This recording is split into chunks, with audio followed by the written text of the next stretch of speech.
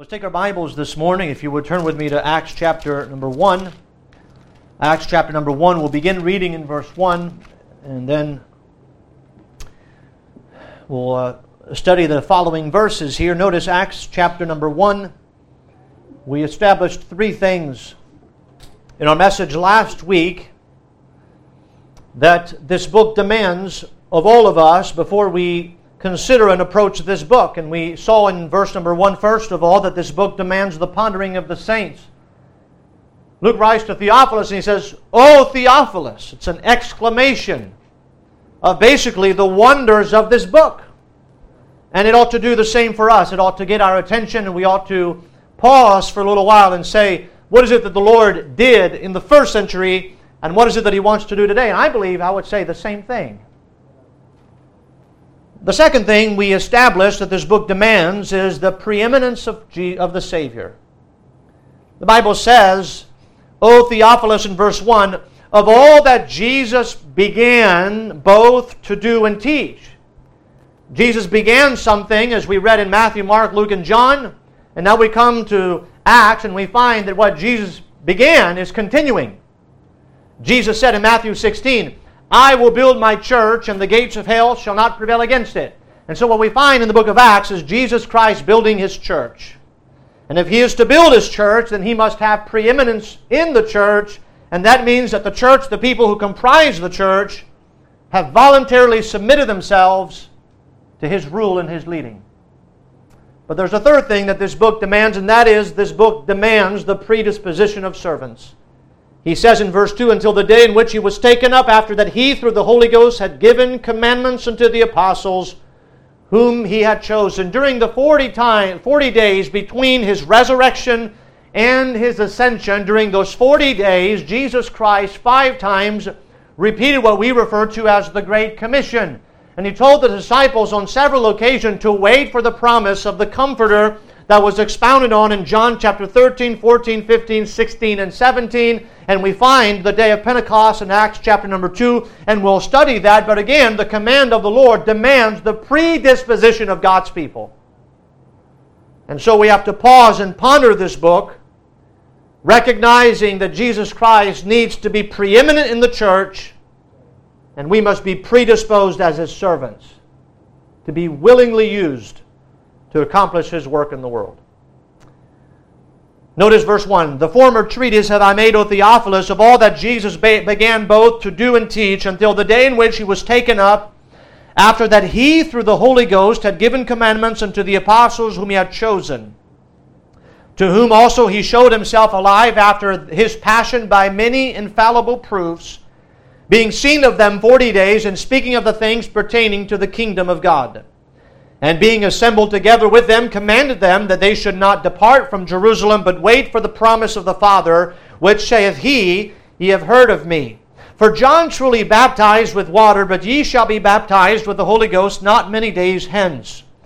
When they therefore were come together, they asked of Him, saying, Lord, wilt Thou at this time restore again the kingdom to Israel?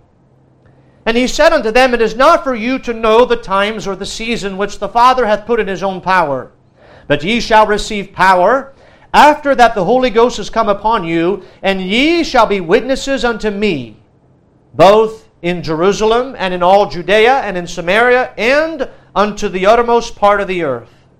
And when He had spoken these things, while they beheld, He was taken up, and a cloud received Him out of their sight. And while they looked steadfastly toward heaven, as He went up, behold, 2 men stood by them in white apparel, which also said, Ye men of Galilee, why stand ye gazing up into heaven? This same Jesus, which is taken up from you into heaven, shall so come in like manner as ye have seen Him go into heaven. Then returned they unto Jerusalem from the mount called Olivet, which is from Jerusalem a Sabbath day's journey." I want to draw your attention, if you would, to verse number 8. When Jesus Christ gave this command, as He told them, the disciples, waiting for the promise of the Holy Ghost to come, in verse number 8, which would happen in Acts chapter number 2, and He says in verse number 8, "And ye shall be witnesses unto me." I want to preach this morning on this thought, witnesses unto me. Witnesses unto me. I would like to preach a message that I've entitled Witnesses Unto Me. The word witnesses here really sums up the work of the local church. Really, the work of the church is to be this. It is to be a witness in the world. Jesus Christ, as a matter of fact, declares us to be witnesses. We are witnesses, notice here, not just witnesses, but witnesses, Jesus says, unto me. We are witnessing of Jesus Christ. We are witnessing of His person and of the work that He came to do. We are to witness of His special person. And so we ask ourselves this question: what is the local church a witness of? The Word of God reveals, I believe, in our passage, three elements upon which the New Testament church is able to witness unto Christ in this world. And it is important that we understand that those same elements found in Acts chapter number 1 will enable this local church in the 21st century to be a witness unto Christ in this world. You see, the world that was turned upside down because of these truths, the world took note that the apostles had been with Jesus, and the Bible says that Jerusalem was filled with their doctrine. How was that done? I believe because of three things that we find in the opening chapter of the book of Acts. Three things that the church today can stand on as they are witnesses unto Christ. First of all, the first thing that we stand on this morning is the proofs of the resurrection.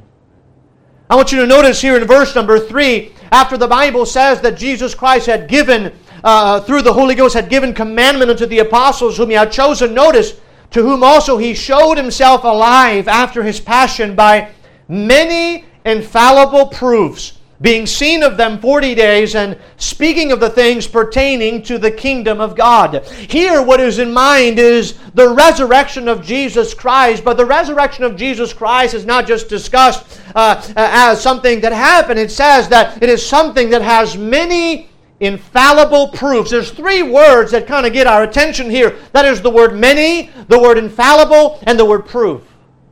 Many infallible proofs.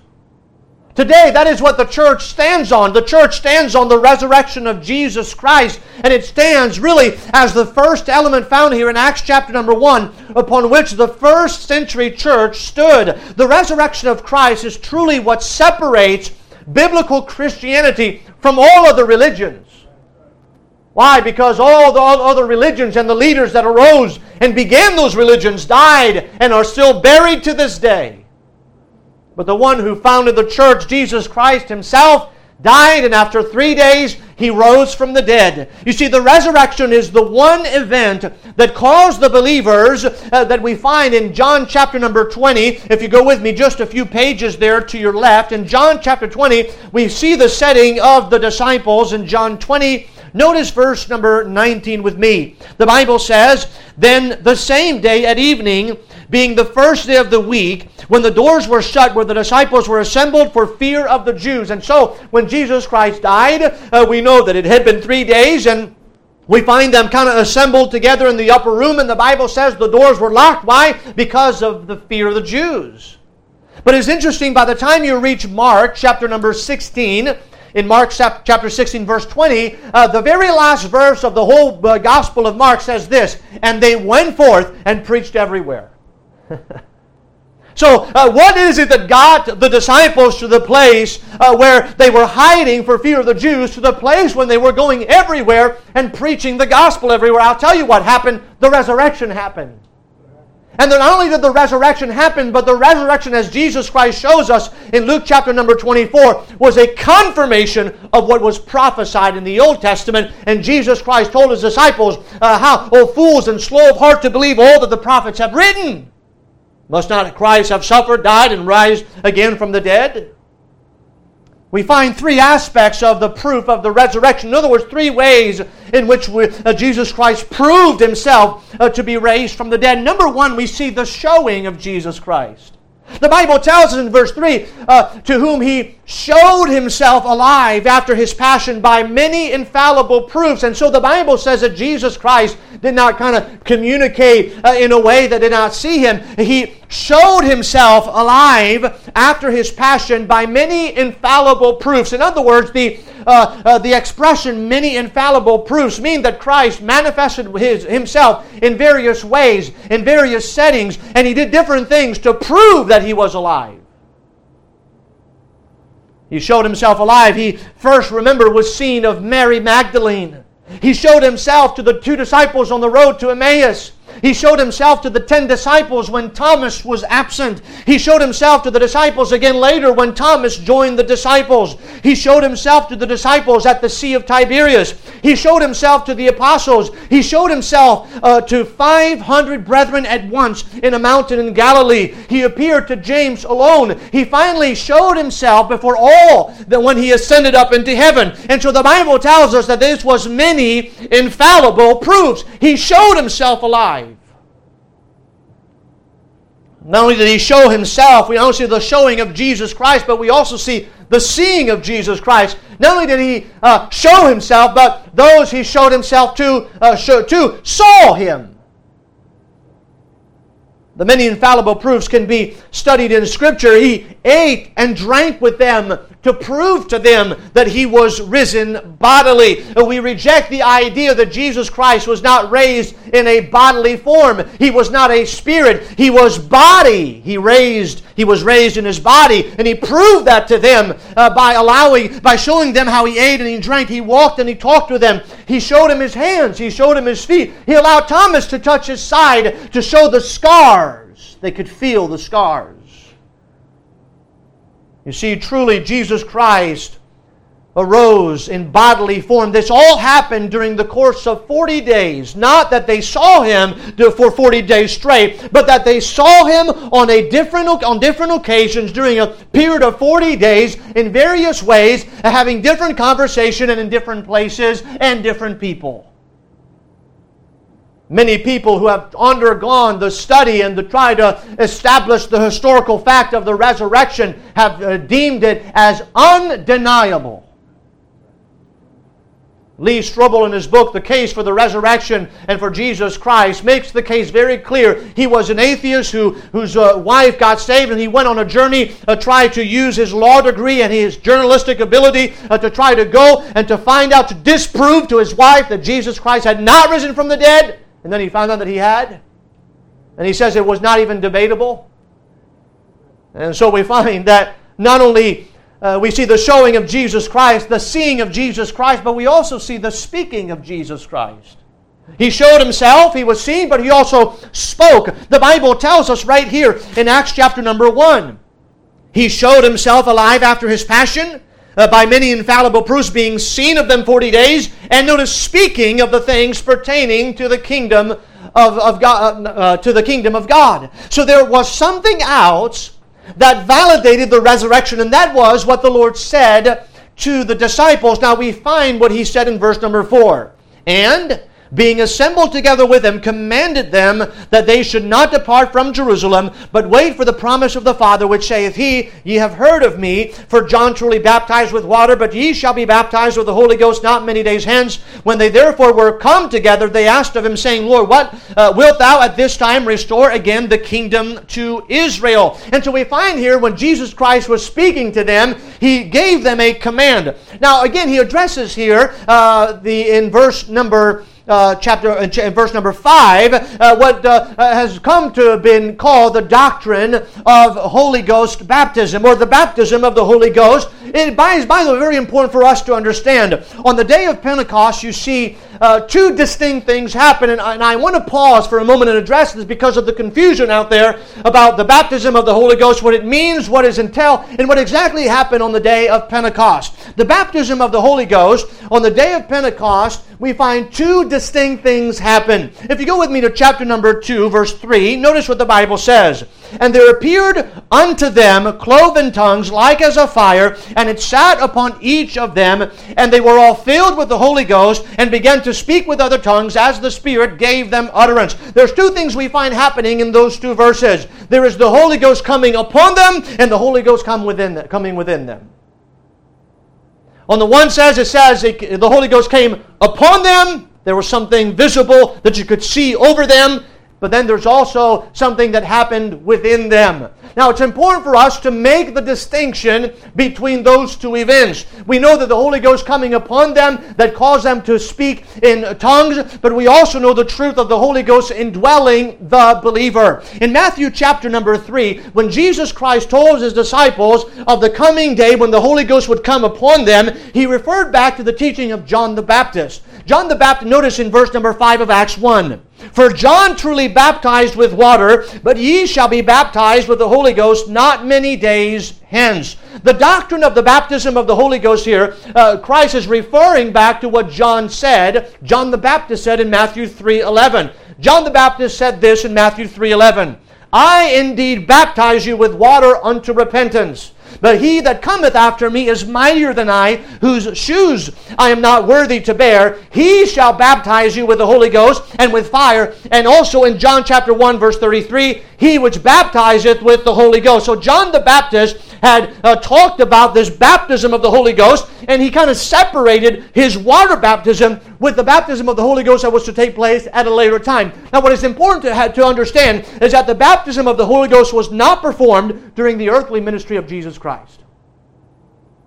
Did Jesus Christ baptize? Of course he did. As a matter of fact, there was a tumult that had happened, and the religious leaders were complaining to John the Baptist, and some of John the Baptist's disciples were saying, well, Jesus Christ is baptizing more people than you.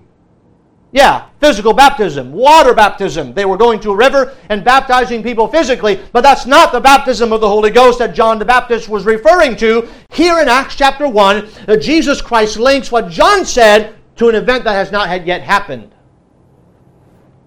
So, the doctrine of the baptism of the Holy Ghost is only mentioned 7 times in the New Testament. The subject is often misunderstood. 4 of the occurrences were when John the Baptist contrasted his water baptism with the one who would come and baptize with the Spirit. Here in Acts chapter 1 verse 5, the Lord spoke to the disciples and he linked again the baptism of John to an event that had not yet taken place even after his resurrection. We know that Christ baptized during his ministry before his crucifixion. Therefore, we are referring to a different kind of baptism. It is mentioned on a 6th occasion in Acts chapter 11. I would like for you to go there with me in Acts chapter number 11. I want you to see that in Acts chapter number 2, it is the Holy Ghost coming upon a group of Jews. But in Acts chapter number 11, it is the Holy Ghost coming upon a group of Gentiles. Now notice Acts 11 and verse number 15. The Bible says, and as I began to speak, the Holy Ghost fell on them as on us at the beginning. Then remembered I the word of the Lord, how that he said, John indeed baptized with water, but ye shall be baptized with the Holy Ghost. For as much then as God gave them the like gift as he did unto us, we believed on the Lord Jesus Christ. What was I that I could withstand God? When they heard these things, they held their peace and glorified God, saying, Then hath God also to the Gentiles granted repentance unto life. And so we find here, notice that this verse clearly indicates that the Gentiles in the house of Cornelius had the same experience that the Jews had on the day of Pentecost. He says, in other words, it was a one-time event. This idea where there was a Holy Ghost manifestation. But notice our text, the Bible, this event was described as the Holy Ghost coming on them. Now that's important. Later we're going to find, if you go back with me to chapter 10, Acts chapter 10, notice verse 44. While Peter yet spake these words, the Holy Ghost fell on all them which heard the word. And they of the circumcision which believed were astonished, as many as came with Peter, because that on the Gentiles also was poured out the gift of the Holy Ghost, and they heard them speak with tongues and magnify God. Then answered Peter, Can any man forbid water, that these should not be baptized, which have received the Holy Ghost as well as we? So notice again, 2 distinct things happen. There is the Holy Ghost coming on the believers, but there's also the Holy Ghost indwelling the believers. And here I want you to notice, very important, because that contradicts today the charismatic doctrine that says that you receive the Holy Spirit when you get baptized, physically baptized. Here we find a group of believers who had the gift of speaking in tongues, who had the Holy Ghost within them, who were not baptized already. So this idea that the charismatic promotes today, that you have to speak in tongues and that's part of the baptism, it is something that is totally separate. Holy Ghost baptism, two things happened on the day of Pentecost. The Holy Ghost came upon the believers and empowered them, and then there was tongue speaking. But also we find in Acts chapter 11, the same thing happened to a group of Gentiles in the house of Cornelius, and they make reference to one event that happened in Acts chapter number 1, when the Holy Ghost came upon believers. But also the Bible makes a distinction between the Holy Ghost coming upon them and the Holy Ghost indwelling them. Now, with those things in mind, the final reference when you see the Spirit and baptism together is found in 1 Corinthians chapter number 12, and I would like for you to go there with me. 1 Corinthians chapter number 12 and verse number 13. Notice here with the Apostle Paul as he writes to the church at Corinth what he says. 1 Corinthians chapter 12, let's begin in verse number 11. But all things worketh at one and the selfsame Spirit, dividing to every man severally as he will. For as the body is one, and hath many members, and all the members of that one body, being many, are one body, so also is Christ. For by one Spirit are we all baptized into one body, whether we be Jews or Gentiles, whether we be bond or free, and have been made to drink into one Spirit. So notice here, the Apostle Paul writes to the church at Corinth, and he says that we have been, made... Verse 13, for by one Spirit are we all baptized into one body. He's not talking here about physical baptism. He's talking about the baptism of the Spirit of God, but not upon the believer, but within the believer. And that's where the distinction has to be made. Because a man is saved, notice, by the regenerating work of the Spirit of God, and the Holy Spirit of God indwells the believer at the moment of salvation. And so this verse teaches us that all believers are baptized in the Spirit at the moment of salvation into the body of Christ. Every child of God has already received the baptism of the Spirit at the moment of salvation. And we also found out in Acts chapter number 10 that happened before baptism, the physical baptism. We find this doctrine explained again in Romans chapter number 6. If you turn there with me, we dealt with that in our study of the epistle to the Romans. And in Romans chapter number 6, Paul again explains to the believers what happens at salvation. And he says this in Romans 6 verse 3. Know ye not that so many of us as were baptized into Jesus Christ were baptized into His death? So here he talks about how we are baptized into Jesus Christ. He's not talking about physical baptism. He's talking about our regeneration. Therefore, we are buried with Him by baptism into death, that like as Christ was raised up from the dead by the glory of the Father, even so we should also walk in newness of life. With the physical baptism is a testimony of what happens at salvation. Baptism doesn't save a man. It is a testimony of what Romans 6 3 tells us of what happened at salvation. Romans 8:9, the Bible says, but ye are not in the flesh, but in the Spirit. If so be that the Spirit of God dwell in you. Now if any man have not the Spirit of Christ, he is none of His. A child of God is someone who has the Spirit of God. Someone who does not have the Spirit of God is not a child of God. And that happens at the moment of salvation. So I want to make the distinction because when we come to the day of Pentecost, two things happen with the Holy Ghost. The Holy Ghost comes upon the believers, and then the Holy Ghost indwells the believers. And those are two distinct things that we must make sure that we distinguish. It is important that we make that distinction of the Holy Ghost coming upon the believer and the Holy Ghost dwelling within the believer. The Holy Ghost coming upon the believers at Pentecost and speaking in tongues is actually a fulfillment of an Old Testament prophecy declared by Isaiah in Isaiah chapter 28 verse 11 and 12 and Joel chapter 2 verse 28 through 32. You see, the speaking in tongues was prophesied. As a matter of fact, we see when Paul explains it to the believers at Corinth, he says that these things were for a sign to the Jews. You see, the speaking in tongues was simply that. Just as the miracles of Jesus Christ confirmed that He was the Son of God, so the coming of the Holy Ghost upon the believers and the people who saw the Holy Ghost power demonstrated was simply there to confirm that these were the people of God. That's why later, one of the religious leaders says, look, if this be of God, ye cannot overthrow it. If it be of men, it's going to die out. but if ye of God, ye cannot overthrow it. And so we find that Jesus Christ showed Himself, He was seen, and He spoke. And in those things we have the proofs of the resurrection, and that is what this church stands on today. We stand on the resurrection of Jesus Christ. But there's a second thing we find that we must stand on, and that is the power of the Holy Ghost. You see, if we go back to Acts chapter number 1, I want you to notice with me in verse number 6. After he explains the words of Jesus Christ, well, I want you to notice at the end of verse 6, one of the disciples, those that were gathered together, they asked Him, Lord, wilt Thou at this time restore again the kingdom to Israel? So after the resurrection, they had this idea that the Old Testament prophecies that had not been fulfilled would now be fulfilled. And Jesus basically replies, it is not for you to know the time or the season. In other words, the agenda for Israel is not for these believers to know. They have another agenda at this time. And that is to preach the gospel.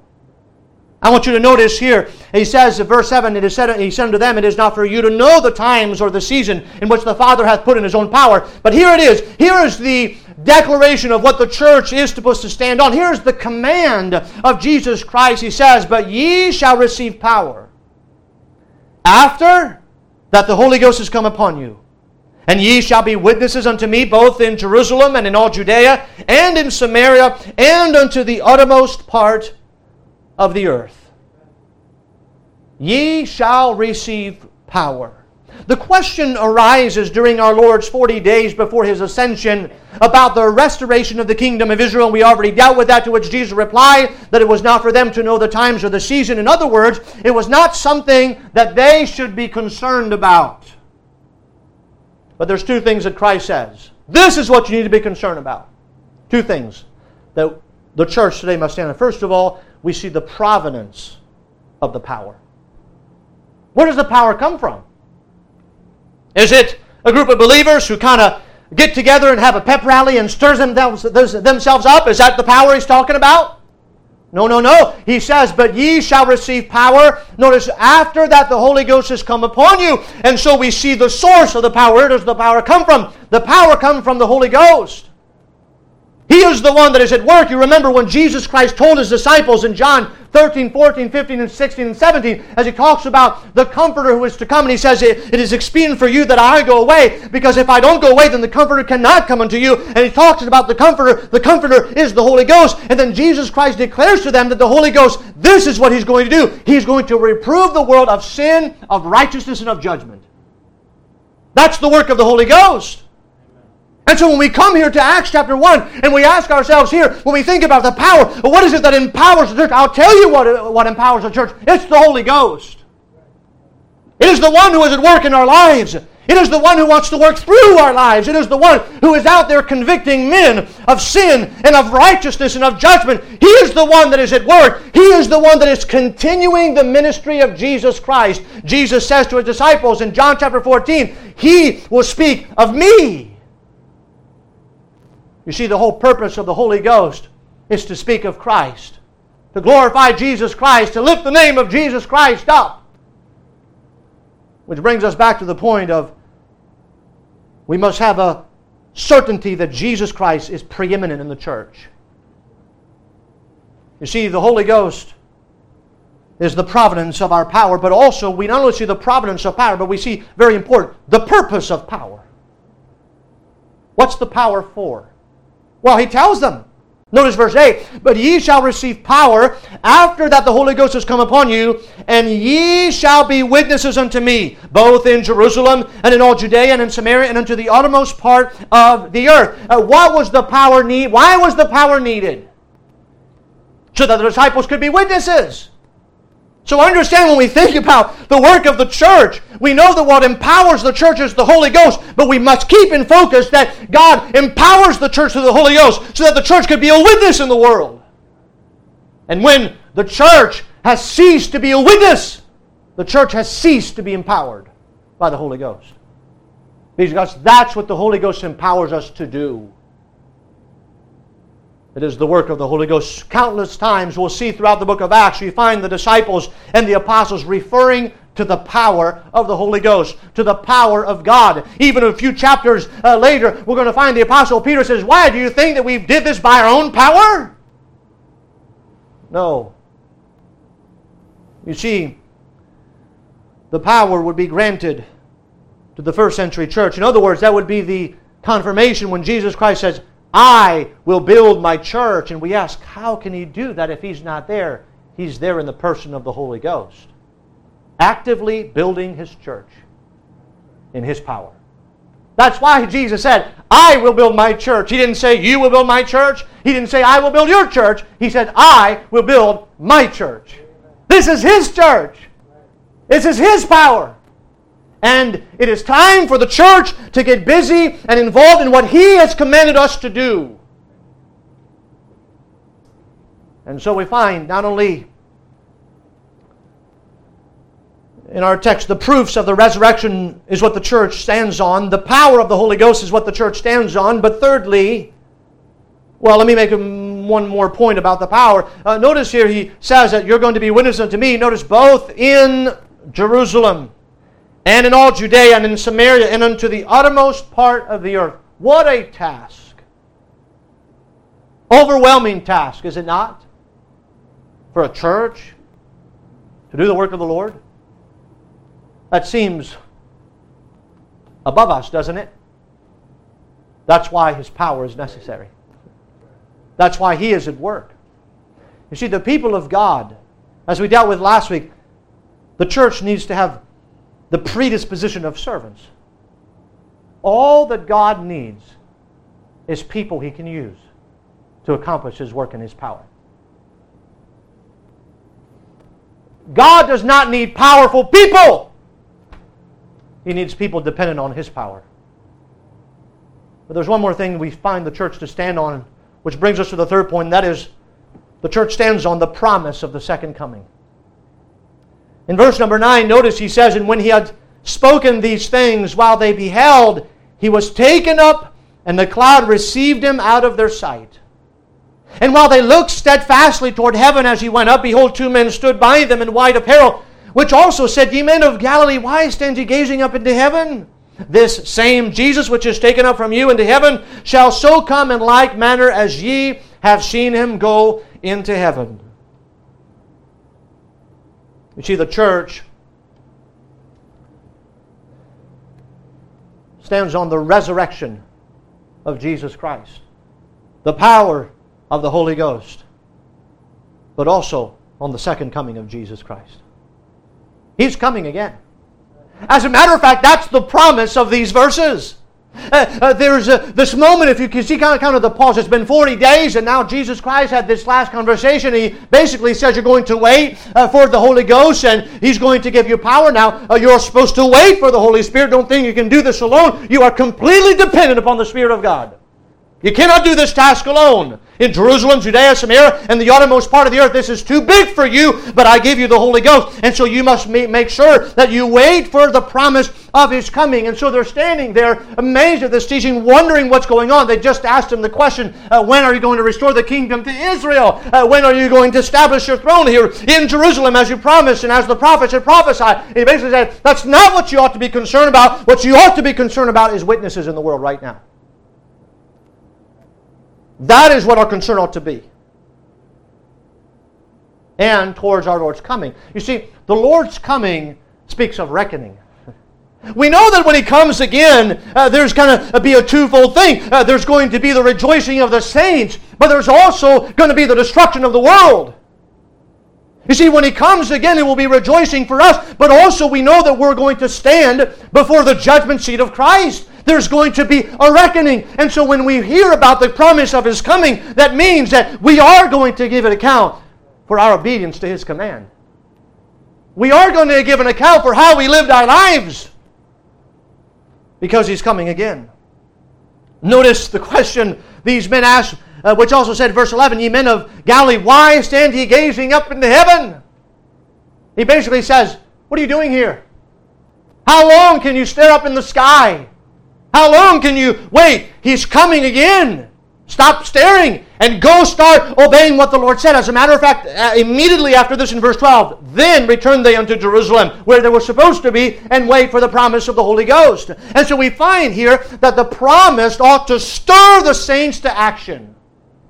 The fact that the Lord Jesus Christ is coming again ought to stir our hearts that our Savior, who gave His life for us and who's given us a command that we ought to fulfill and follow, is coming back. That ought to stir our hearts and our minds. There's a moment of pause as they're looking up into heaven. They don't see Him anymore. He's gone. There's a pause. No words being uttered. No movement. Just staring toward heaven. I think perhaps they were expecting for something else to happen. Don't you think? Maybe maybe He's going to come right... He ascended and then He's going to come right back down. And maybe that'll happen that way. Or He's going to ascend up into heaven, then He's going to come down, and the promise of His second coming is going to happen right before our eyes. And He says, no, stop gazing into heaven. Get busy and do what you're supposed to do. You see, it ought to stir us. The two men interrupted this moment and gives this wonderful promise to them. This same Jesus, which is taken up from you into heaven, shall so come in like manner as ye have seen Him go into heaven. Not only should we be stirred, but also, I believe the promise of His second coming should purify us. As a matter of fact, 1 John chapter 3 verse 2 tells us, behold, now are we the sons of God, and it doth not yet appear what we shall be, but we know that when He shall appear, we shall be like Him, for we shall see Him as He is. And every one that hath this hope in Him purifieth himself, even as He is pure. Not only does the promise stir the church to action, but also it stirs the church to purification. So that when He comes, we will not be ashamed. If we have this hope in us, this wonderful hope that the Lord is coming back, and that He could come at any moment, doesn't that give us pause and say, how am I living my life now?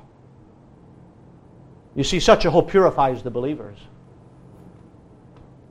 But there's one more thing that this promise does, and that is this promise provides a perspective for the saints. And I mean by this, when these two men come to the disciples and say, the same Jesus which is taken up from you into heaven shall so come in like manner as ye have seen Him go. And I want to pause here, ask the question, as we endeavor to serve the Lord, and as we endeavor to do the work of the Lord, and to His power, as we stand upon the resurrection and the power of the Holy Spirit of God, the promise that we must be reminded of in this is ask ourselves this question, what are we looking for? Whom are we looking for? What is it that our attention has been captivated by today in this 21st century? What is it that we have consumed our time with? These men say, as you look at this same Jesus shall so come in like manner as ye have seen Him go. Titus chapter 2 verse 13. The Bible says, teaching us that denying ungodliness and worldly lust, we should live soberly, righteously, and godly in this present world, looking for that blessed hope and the glorious appearing of the great God and our Lord and Savior Jesus Christ. You see, that is what we're looking for. We're looking for the blessed hope and the glorious appearing of Jesus Christ our Lord. In Hebrews chapter 12 verse 2, the author says, looking unto Jesus, the author and finisher of our faith. 2 Corinthians chapter 4 verse 17, for our light affliction, which is but for a moment, worketh for us a far more exceeding and eternal weight of glory, while we look not at the things which are seen, but at the things which are not seen. For the things which are seen are temporal, but the things which are not seen are eternal. And I asked the question this morning, what is it that we are looking at? You see, if we have our eyes fixed on the Lord Jesus Christ, I believe it will change our behavior. I believe it will give us a proper perspective as we live our life in this world, because whosoever have this hope purifies himself. Something happens based upon this hope. I'm troubled. Often believers have discussions and they talk about the end times. The end times is a big topic. End times, end times, end times. When is it going to happen? Who's the Antichrist? Is he alive today? What is he going to look like? Is he going to have facial hair? And I'll be honest with you, I'm tired of it. Because that is not what we're looking for. As a matter of fact, I don't care about the Antichrist. What we ought to be concerned about is our Lord coming again. That's the hope that we have. That's where our eyes ought to be set. You see, that is what ought to consume the life of the believers. Many things can come and distract us. And we find in Scripture that when our attention is taken away from the Lord, we become cumbered about with business, useless business about our lives. And we just waste our time about things that do not matter in the eyes of eternity. When people are more concerned with how much facial hair the Antichrist is going to have than they are about Jesus Christ coming, there's a problem. And may the Lord turn our attention toward Him. He is coming again. And so the church stands. How did the world, how did the first century apostles turn the world upside down? How did they go from hiding to preaching everywhere? I'll tell you how. Because they stood on the resurrection of Jesus Christ. They stood in the power of the Holy Ghost. And they stood on the second coming of Jesus Christ. And that is what this church must stand on today. It's right here in Acts chapter number 1. It is the foundational ground laid for the church. And it is the same ground that is still laid today. And may the Lord help us. It seems like a big statement, but do we want to turn the world upside down? And I mean in the positive way. Jerusalem was filled with the doctrine. God took ignorant men, and people took counsel, noticed that they had been with Jesus. Is that the people we want to be? Then we must stand on those three things. You see, our hope is alive because Jesus is alive. Not only is He alive, but He's given us His power. And He's promised that He's coming again.